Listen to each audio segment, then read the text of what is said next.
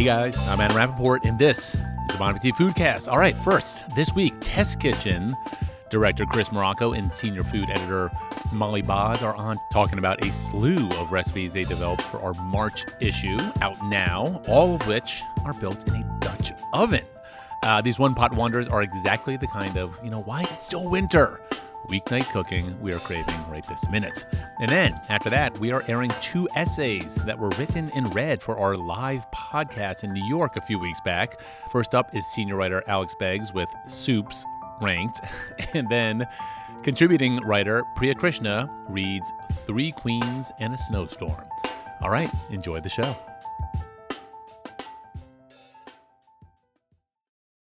All right, first question. Round or oval? Round. Almost always round. Like literally never Oval is really. so specific. And also just not the right shape for a burner, which is what they're used on. And not the right shape for stirring, repeatedly. Like making a risotto in an oval vessel is like punitive. Like back and forth. Back and forth and swishing and sloshing. You and need the outside circular. edges just don't get the same kind of heat as the center. Yep. Tell me what you really think. That's how I feel. I feel passionately. Yeah, sorry, we about took a it. little bit of a hard line on that. Well, I guess I'm a little bit more even-handed than you guys. I enjoy the oval, and I think we mentioned this in our article in the magazine, just in terms of if you're roasting a large, like a leg of lamb sort of cut, or a tied-up pork roast that is sort of more oblong in shape. That Yes. the oval lends itself to that. Yes, but if you're going to get just one, it's going to be oval. Yep. Or it's Well, going to be round. Molly, here's my next point. How many Dutch ovens do you have to have? Okay, let's talk about that. So at home, I have a red oval Le Creuset, and then I have a gray round Stobe. I think we're supposed to pronounce it Stobe, right? Stobe? I was told it rhymes with robe. Who told you that? I think the I thought folks it at was- Stobe. Oh, it's not Staub? Wow. Oh, okay. Emma, we're going to need to fact check this. Oh, God.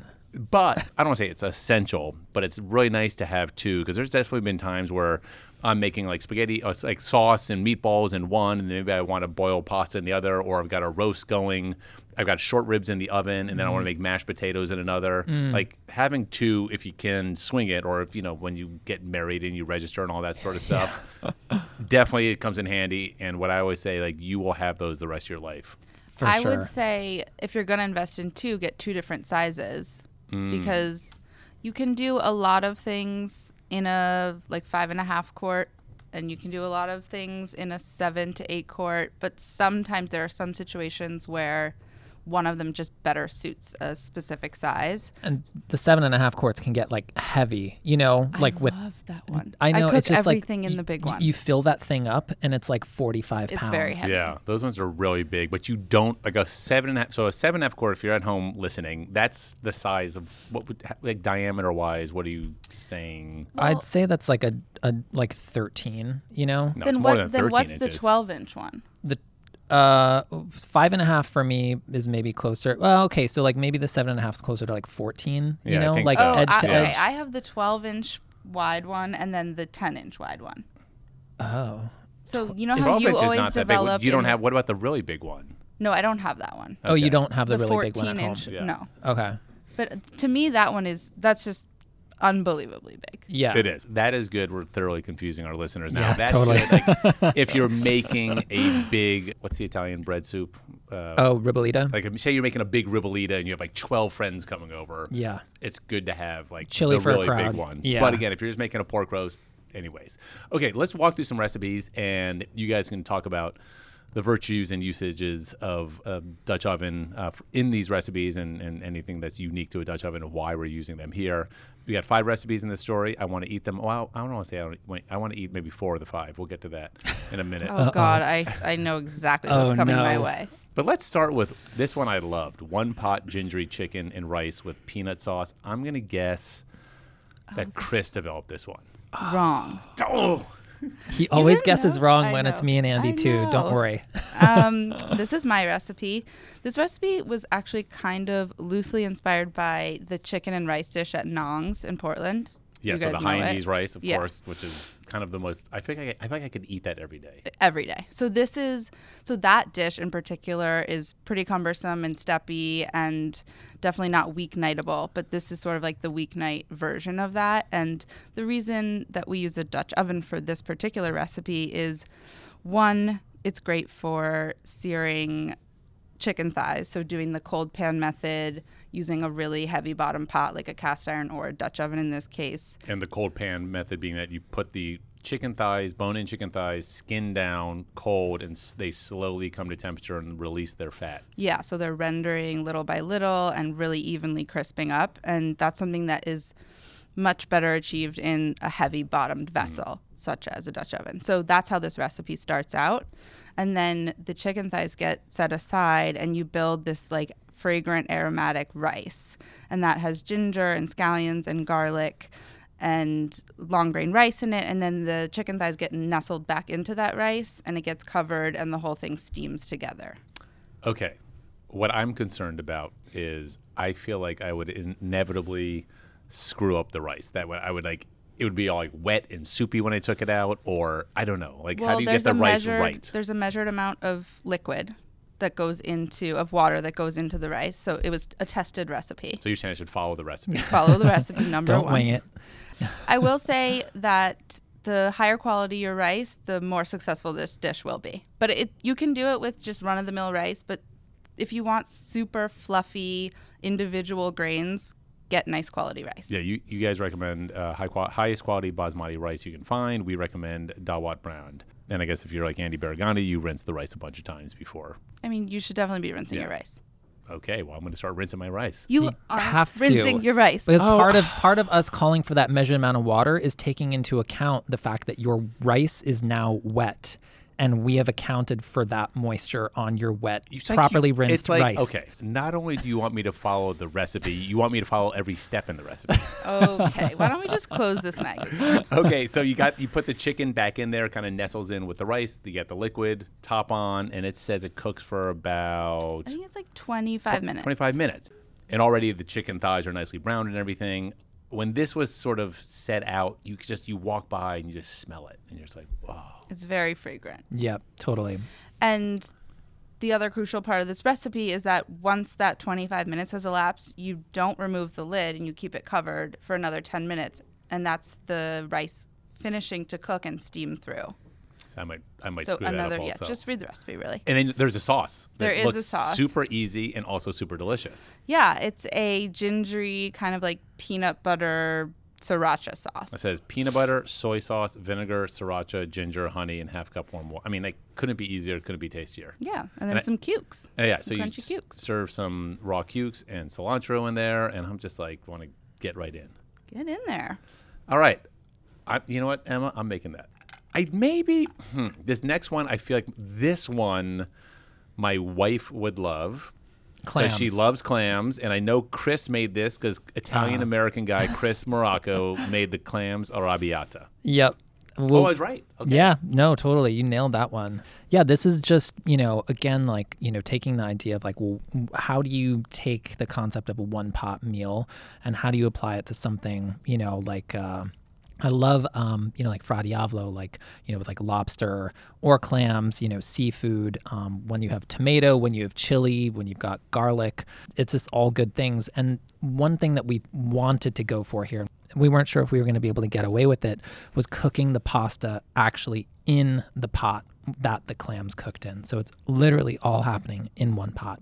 I love making linguine vongole. We've talked about this on the show before. Is this kind of like a kind of more of a tomatoey, spicy version of a vongole, essentially? Completely, yeah. This is like vongole, but with no white wine and just like tomato. And so you're rustic. You got the. I also love doing clams in, again, like a heavy bottom Dutch oven because they're kind of clanking around, and you don't want them too close. Like you don't want the bottom scorching on a thin bottom pan. Mm-hmm. I think that the Dutch oven is great for clams. Yeah, and it's supplying, the Dutch oven is awesome, and it applies to, the chicken and rice just as well. You start to get heat from the sides of the pot because the cast iron that's, underneath that enamel, it's really transferring heat, to like all around your food, not just underneath. So that is like massive implications for, the evenness of cooking of rice, or in this case, your ability to like kind of get away with like cooking, the pasta directly in this pot. Yeah. And also just getting the clams to open. You have that more all over heat instead of just on the bottom. So that coaxes them open. So after they open, you then take them out? You take them out so that you can then stir in your pasta. I love ditalini for this just because it's small and it kind of is very cooperative. Explain ditalini. Ditalini is like tiny tubes, like little tubes, quarter short of an tubes. inch, basically. Yeah. And so they're great because like the liquid wants to go inside of them very easily. A longer tube pasta might have issues, with like air pockets inside and not cooked, not be able to be cooked as efficiently and evenly. Let's say you can't find ditalini at your local grocer. What else would you use in this recipe? Elbows would probably work just fine. Another like short little tube there, or even pastina. Have you ever seen the little just balls? Or like Israeli fregola? couscous Fregola, or fregola ones that is usually toasted, Or right?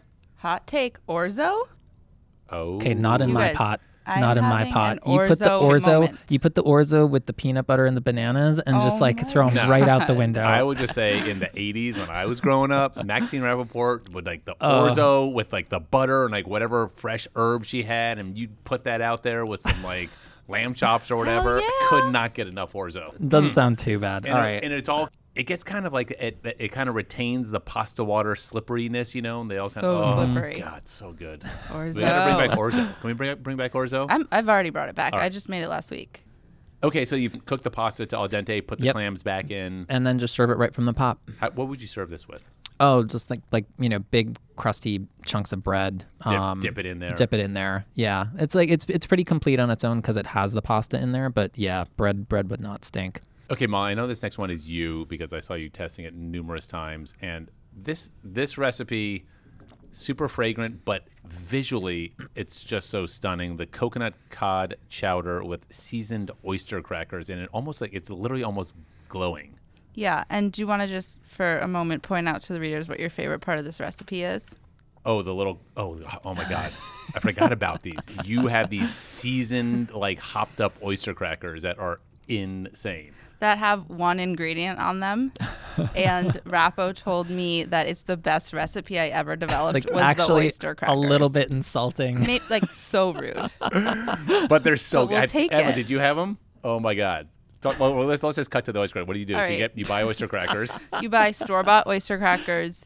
You melt a little bit of coconut oil or ghee or butter in a saucepan. Coat them in the oyster crackers in them. Toast them until they're golden brown, and they get covered in paprika and salt. So They're just like genius. extra buttery. Because the thing about oyster crackers is, yeah, they're delicious, but they're like not very well toasted. No. They could stand to be a bit more toasted. It's almost like when you toast some raw nuts and all of a sudden they have like this You fragrant flavor. unlock Yeah. everything. Okay. Forgot all about that. So talk to us about the chowder itself and what your inspo was for this dish. Originally, this was actually going to be a more classic, like New England style clam chowder, but we were like, that's been Chowder? done. Chowder. That's been done, and what can we do? Like, how can we riff on that? And so it has a lot of those same elements. It's a cod or any kind of whitefish chowder, but it's cooked in coconut milk, so that's where the like creamy element comes in. And then it's spiced with ginger and turmeric and coriander and cardamom. So it's sort of like somewhere between a curry and a chowder. Nostalgic, but also like takes a left turn. And it sort of emits this almost sort of neon yellow like It's so it's bright. like day glow. Yeah, really cool. And I also love the fact that you've got the celery in there. Yeah, another thing that I freaking love. You add that towards the end so it stays kind of crunchy, right? Yeah, the celery isn't a part of the like sweated out aromatics where you would normally see it. It's not in the mirepoix. It's not in the mirepoix. It comes right at the end so that you still have like that crunchy sort of refreshing texture to it. One thing I find sometimes challenging as a home cook, and then certainly any times I've had chowder, oftentimes the potatoes just get overcooked and they either start to fall apart or like what's the right type of potato and when do you add it to sort of retain its integrity? So this calls for baby Yukon Gold potatoes that we cut in half to cut down on how long it takes them to cook. So the whole recipe is actually quite quick, but you'll add the potatoes to the liquid, to the coconut milk, bring them up, and by the time they come to a simmer, they've already probably been cooking for like 6 or 8 minutes. And so then it only takes like another 10 or 12 for them to be really tender. What you want to be sure of is that the coconut milk doesn't come to like a rapid boil. You want to cook them gently, just until they're tender enough to be pricked with a fork, and nothing beyond that, because they're going to stay in the chowder, and you'll add to that a piece of flaky white fish, which will cook for another 4 or 5 minutes, and you're done. And so as soon as the fish is flaky and tender, it's done. Right. It happens very quickly. So you want, the potatoes to be just almost there. They carry over in the next couple of minutes, and then the whole thing's done. Besides oyster crackers, Molly, what would you serve this with? Does it need anything else? I mean, again, I would probably dunk bread in it, but I also feel like it's a pretty filling, like one dish kind of a meal. I would make this for dinner, and as long as there was some kind of starchy, dunky, crispy, crunchy, soggy soaker situation. Whoa! Wow. Oh my God, then you'd be fine. That's a lot of hyphens. All right, I'm totally sold on this one. Okay, great. Okay, Here it comes. squash au vin. Come on, that is so fun. So That is like fun. the definition of fun. Is it though? It is the Is it? definition of fun. Squash and mushrooms in a pot is the definition of fun? Oh No, my that name God, is the that definition name of fun. is the that name is the definition of fun. All right, Chris, sell us on this recipe. Okay, here's my way in. Okay, I feel like people cook vegetables in like stupid, boring ways and expect them to be delicious sometimes. Yeah. Okay, Or they almost cook them those ways because they want them to be healthy. healthy. And, So what if you took all of the flavors and all of the successive waves of flavor that you apply to, protein, let's say, in coq au vin, like the kind of classic French, stewed rooster or chicken and like red wine, like tons of richness, all of, onion, maybe there's mushroom. What if you, wine, yeah, totally. So what if you applied all of that TLC to squash? Because like squash isn't gonna be just delicious right out of the gate, especially just kind of stewed in a soup. You need flavor. So we kind of gave the kind of coq au vin treatment to Is it squash. coq au vin or coq au vin? Coq au vin. Coq au vin. But like, I don't know. I mean, sure. Thanks for harping on I'm that. like, I don't know. It's like if you're gonna like pronounce it as an American, you're like coq au vin, Yeah. We're browning off mushrooms in lots of olive oil. We are, sweating out lots of aromatics like onion and shallot. We then have, dry white wine going in there. So we have like a lot of brightness and acidity. There's then farro, so there's a little bit of heft to this dish, so it's kind of complete on its own. There is miso for umami and a little bit of extra body in the liquid. And then, yes, there is squash kind of dropped into that already delicious, very fragrant mixture and kind of, half steamed, half kind of, simmered until tenderness and, kind of creaminess ensues. So that's my elevator pitch for squash au vin. You did a pretty good job selling that, I will say. It looks delicious. I do like that notion of getting the miso and browning the mushrooms to sort of impart a meatiness, roastiness to it. And you've got the garlic and the shallots and the wine. And frankly, butter too. Butter, yeah. Butter. Like, like one way to make your soups and your like vegetable soups more delicious, unless you're vegan, just like put some butter in it. I never do that. I had an issue. I you put start? bacon in them. Okay, fair enough.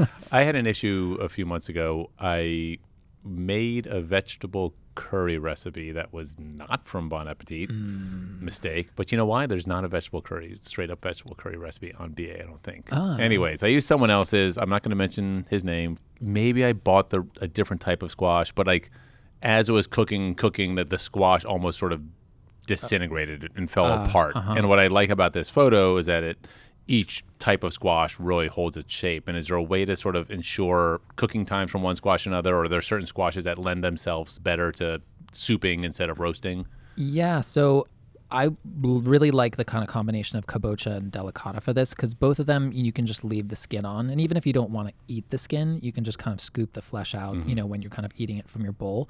But leaving the skin on just keeps those pieces intact. And for me, kabocha does not want to be roasted. It's such a dense, meaty, and frankly starchy squash. When you roast it, you just kind of accentuate that kind of dry texture. When you cook it, like in a liquid, then it kind of keeps that kind of creaminess to it. So this is not going to kind of break down on you and disintegrate the way, God help me, like spaghetti squash or even like acorn squash. Butternut squash can kind of go either way. It'll sort of hold its shape up to a point, and then just like give it up. Visually, I really like the skin on because you get that nice golden yellow and the sort of forest green, and just adds a nice pop of color. What about 898? Ooh, for sure. Okay, yeah. Okay, how available is the 898 squash these days? Unclear about 898, but honey nut, it's kind of predecessor to the honey nut. Like that little butternut kind of looking guy. Those you're seeing around at farmers markets regularly. And these are sort of advanced hybrid squash sort of developed by Dan Barber and company up at Blue Hill. Keep an eye out for them. Before we get to the last recipe, your guys' thoughts on the interior of a Dutch oven comparing Staub to Le Creuset. Do you have a preference? It's so personal.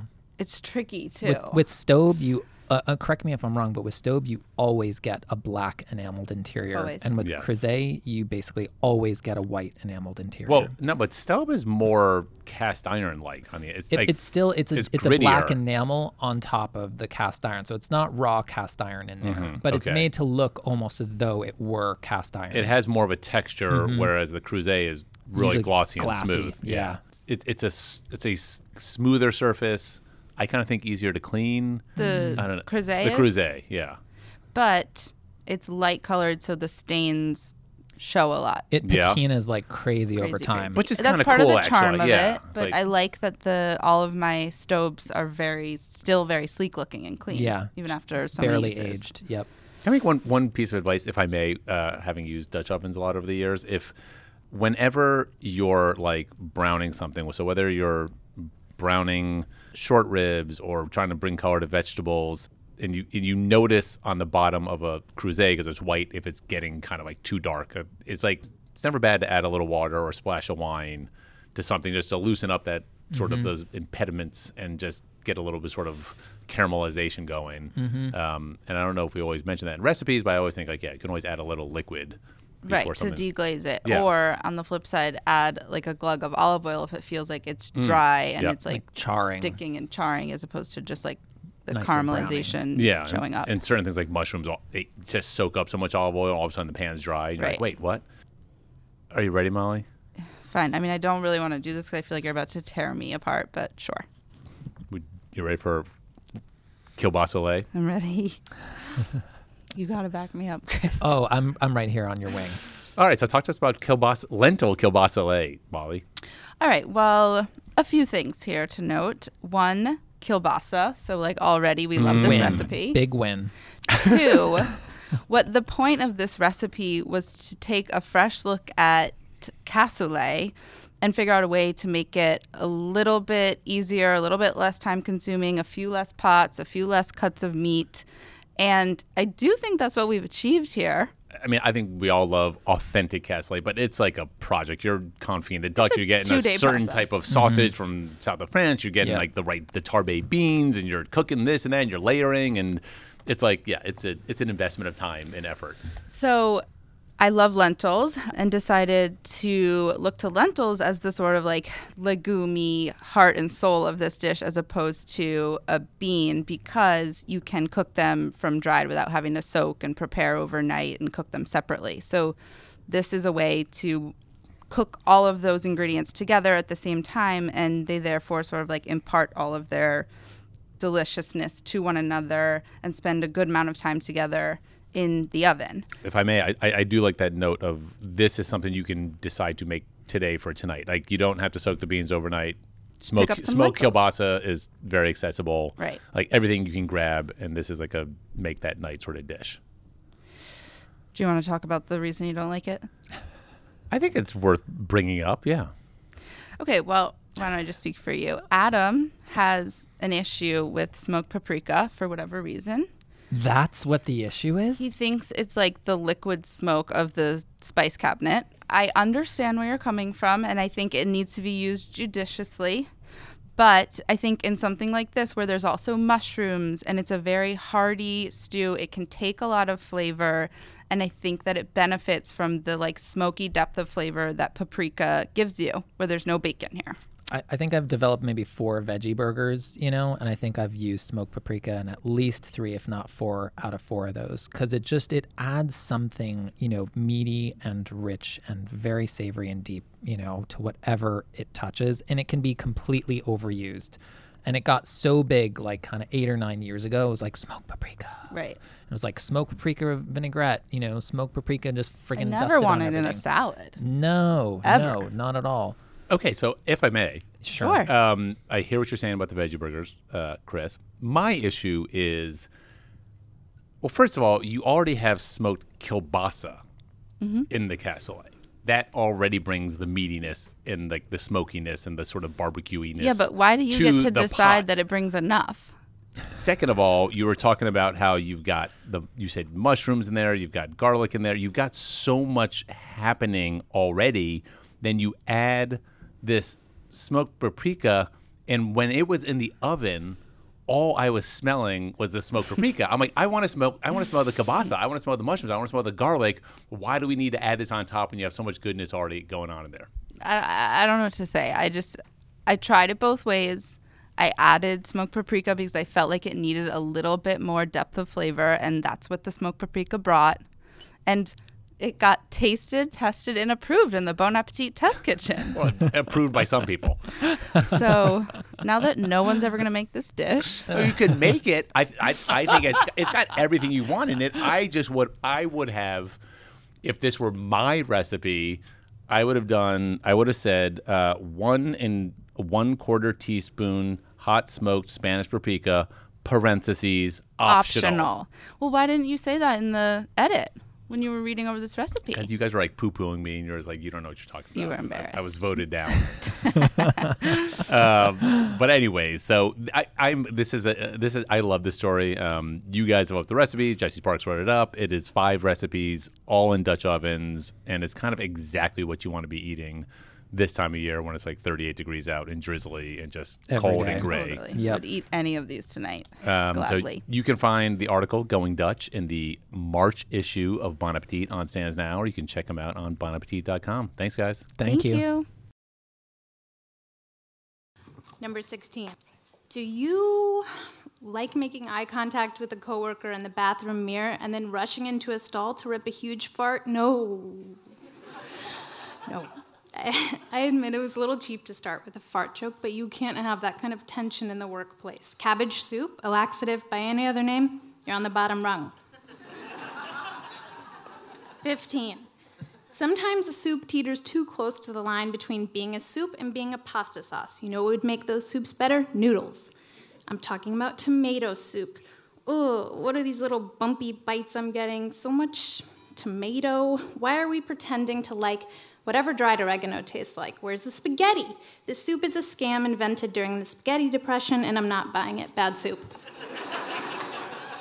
14. Contrary to popular belief, the phrase "I creamed myself" does not refer to a weird rash you got from bathing in cream of mushroom soup. Apparently, this is a soup people eat, perhaps mistaking it for watery gravy, and we really can't have that. 13. No soup thinks more highly of itself than Manhattan clam chowder. Your property value isn't higher because you swapped heavy cream for low-cal tomato juice, and I don't care how historically accurate it is. Sticking leeches on your butt cheeks is historically accurate. That doesn't mean I want to do it. Manhattan clam chowder needs to go back to wherever it came from, which is probably Connecticut. I just want to take a quick pause to say bone broth is not a soup. 11. The following soups only seem like a good idea when I'm in a Midtown Hale and Hearty. Lentil, 7-bean, mushroom barley. In every other situation, they're undesirable.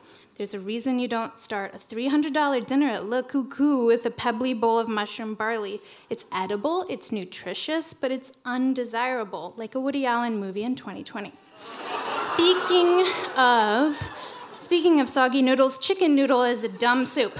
Just roast a chicken and eat that. Make some buttered noodles instead. The chicken's dried out and bland. The noodles are mushy. The carrot coins are trying to choke and murder me. There's no redeeming ingredient here. I know Molly just developed a actually good chicken noodle soup recipe for Basically, which you can find at eatbasically.com.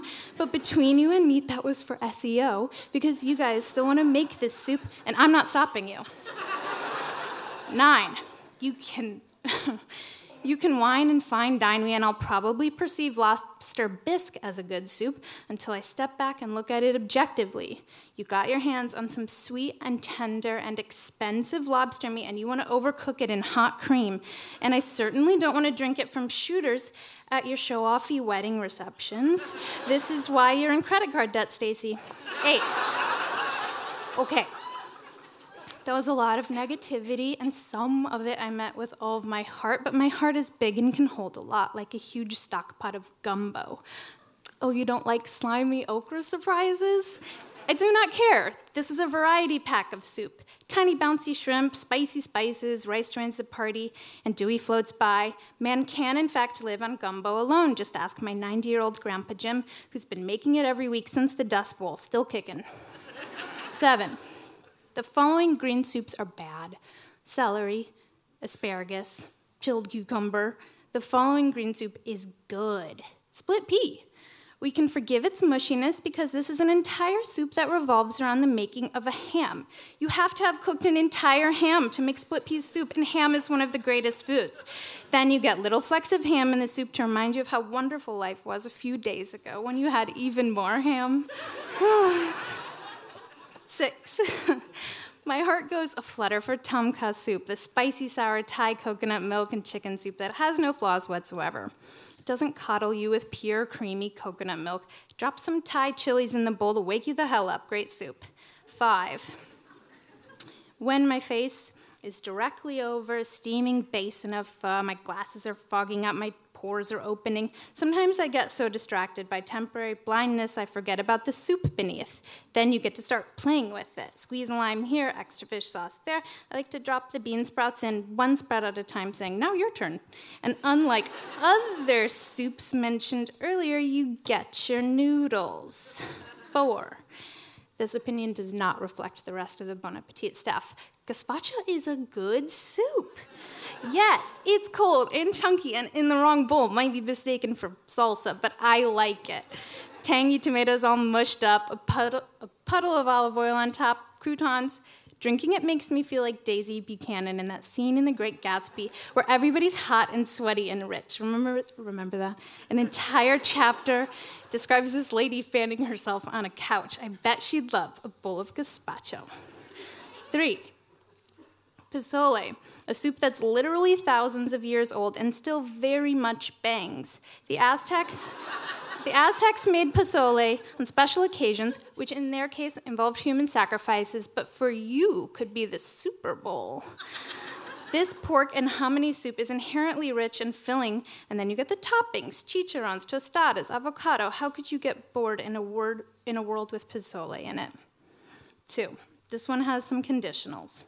Borscht has to be eaten at a Russian diner, slippery pierogies, and a side of kielbasa need to be on the table, and you need to be wearing a white t-shirt. There is no greater flex. Please don't tell me there's cabbage in it. I don't want to know.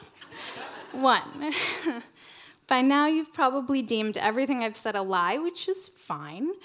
But when you tuck yourself into bed tonight under a duvet you saw on a Subway ad, think about how you're recreating what it means to be French onion soup, the best soup. Some French chef or a rat under one's hat was like, what if we made like a pot pie with a cheese crust instead of dough? We, chef, brilliant idea, little rat. And underneath, a pile of caramelized onions and beef stock and a sunken island of bread, not much else. Wow, hell of a soup. Let's follow that up with steak frites, too much wine, tart tatin, and then go to bed and die happy.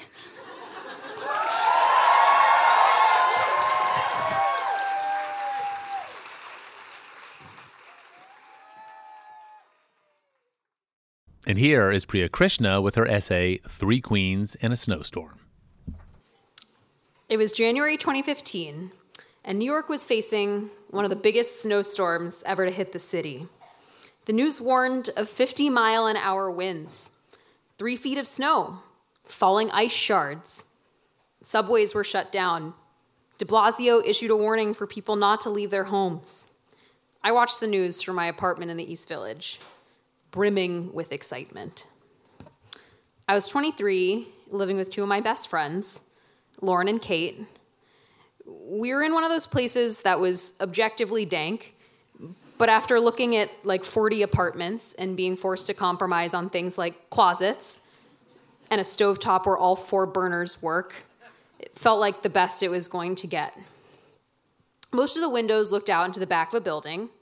We had a steady stream of mice friends. The heat didn't work, so we walked around in multiple layers of sweatshirts and socks. But the thing is, when facing the prospect of an adult snow day, with no kids, that's important, it doesn't matter how shitty your apartment is.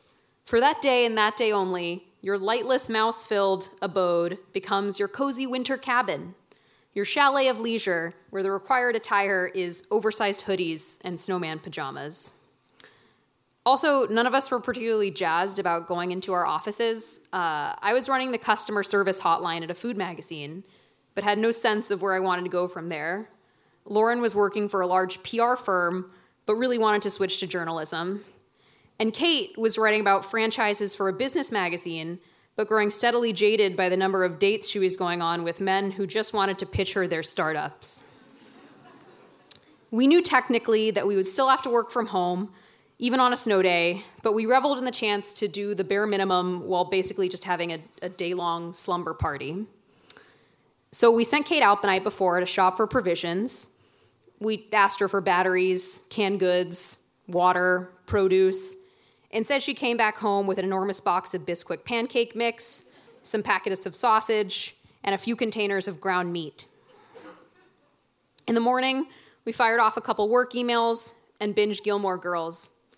I took Kate's phone and started scrolling through her Tinder, sending matches our collective go-to pickup line: sunsets or thunderstorms?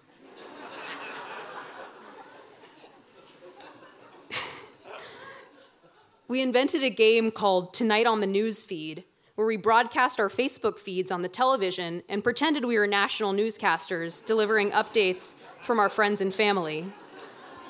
Tonight on the news feed, Sahil Jain did the Ice Bucket Challenge with room temperature water. Mike Monty has left his career in finance to become a shaman. Around lunchtime, I opened the fridge, plucked out a bag of sweet potatoes, microwaved them, and set them out on our kitchen table with an assortment of aging condiments I found in the fridge. A jar of Trader Joe's mild salsa, some off-brand sriracha, an old pasta sauce jar of lemon achar that my mom gave me when I moved to New York. I called it a sweet potato bar. The abundance felt somehow luxurious. And I want to note that just a few months ago, Bon Appetit published a very fancy photograph recipe spread for a baked potato bar, so I was definitely ahead of my time. Around 4, we called it dinner time, and Lauren broke into the Bisquick pancake mix, throwing whatever we had around in the batter: frozen bananas, peanut butter, some chopped up vegan protein bars Kate was sent by a food startup. That box of pancake mix was so big, we ended up bringing it to our next apartment. And when I moved in with my boyfriend, I kept it for the memories. By the evening, the snow had let up a little, leaving behind a thick white blanket across the East Village. First Avenue was completely deserted. Just think about the last time you ever saw First Avenue empty. It doesn't happen. Kate and my first instinct was obviously that we should go outside and film a music video to the title song from the movie Frozen, Let It Go. We convinced Lauren to join us. The city was dark and perfectly still. The snow was untouched and almost fake looking, like we were on the set of a Netflix Christmas movie.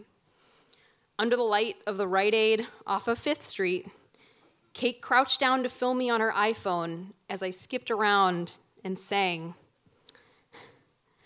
The snow glows white on the mountain tonight, not a footprint to be seen.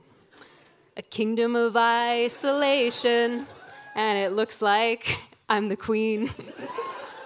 That was the part I was most nervous about.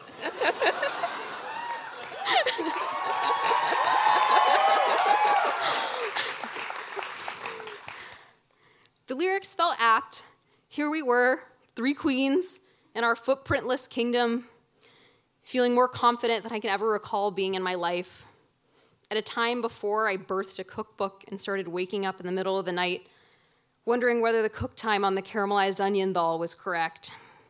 Before reading a couple of bad comments on a YouTube video could convince me that I wasn't good enough at my job. Before I let someone into my life romantically and spent the first few years convinced he was going to break up with me because I was a fraud. I had anxieties back then. Money, hookups, freezing to death because our landlord refused to turn the heat on. But I also didn't have a clear path forward in my life. I was an underdog. Any accomplishment, even if it was just putting out a sweet potato bar, felt like a huge win. I have more direction now, but with that comes pressure to succeed, make change, be the person that people believe me to be. It never stops. I know that our brains tend to sugarcoat the past, but I don't care. During stressful times, I love to let my mind wander back to that day. I close my eyes, and I imagine myself bounding down First Avenue, belting out Frozen, surrounded by my friends, and feeling like our possibilities were endless. Thank you.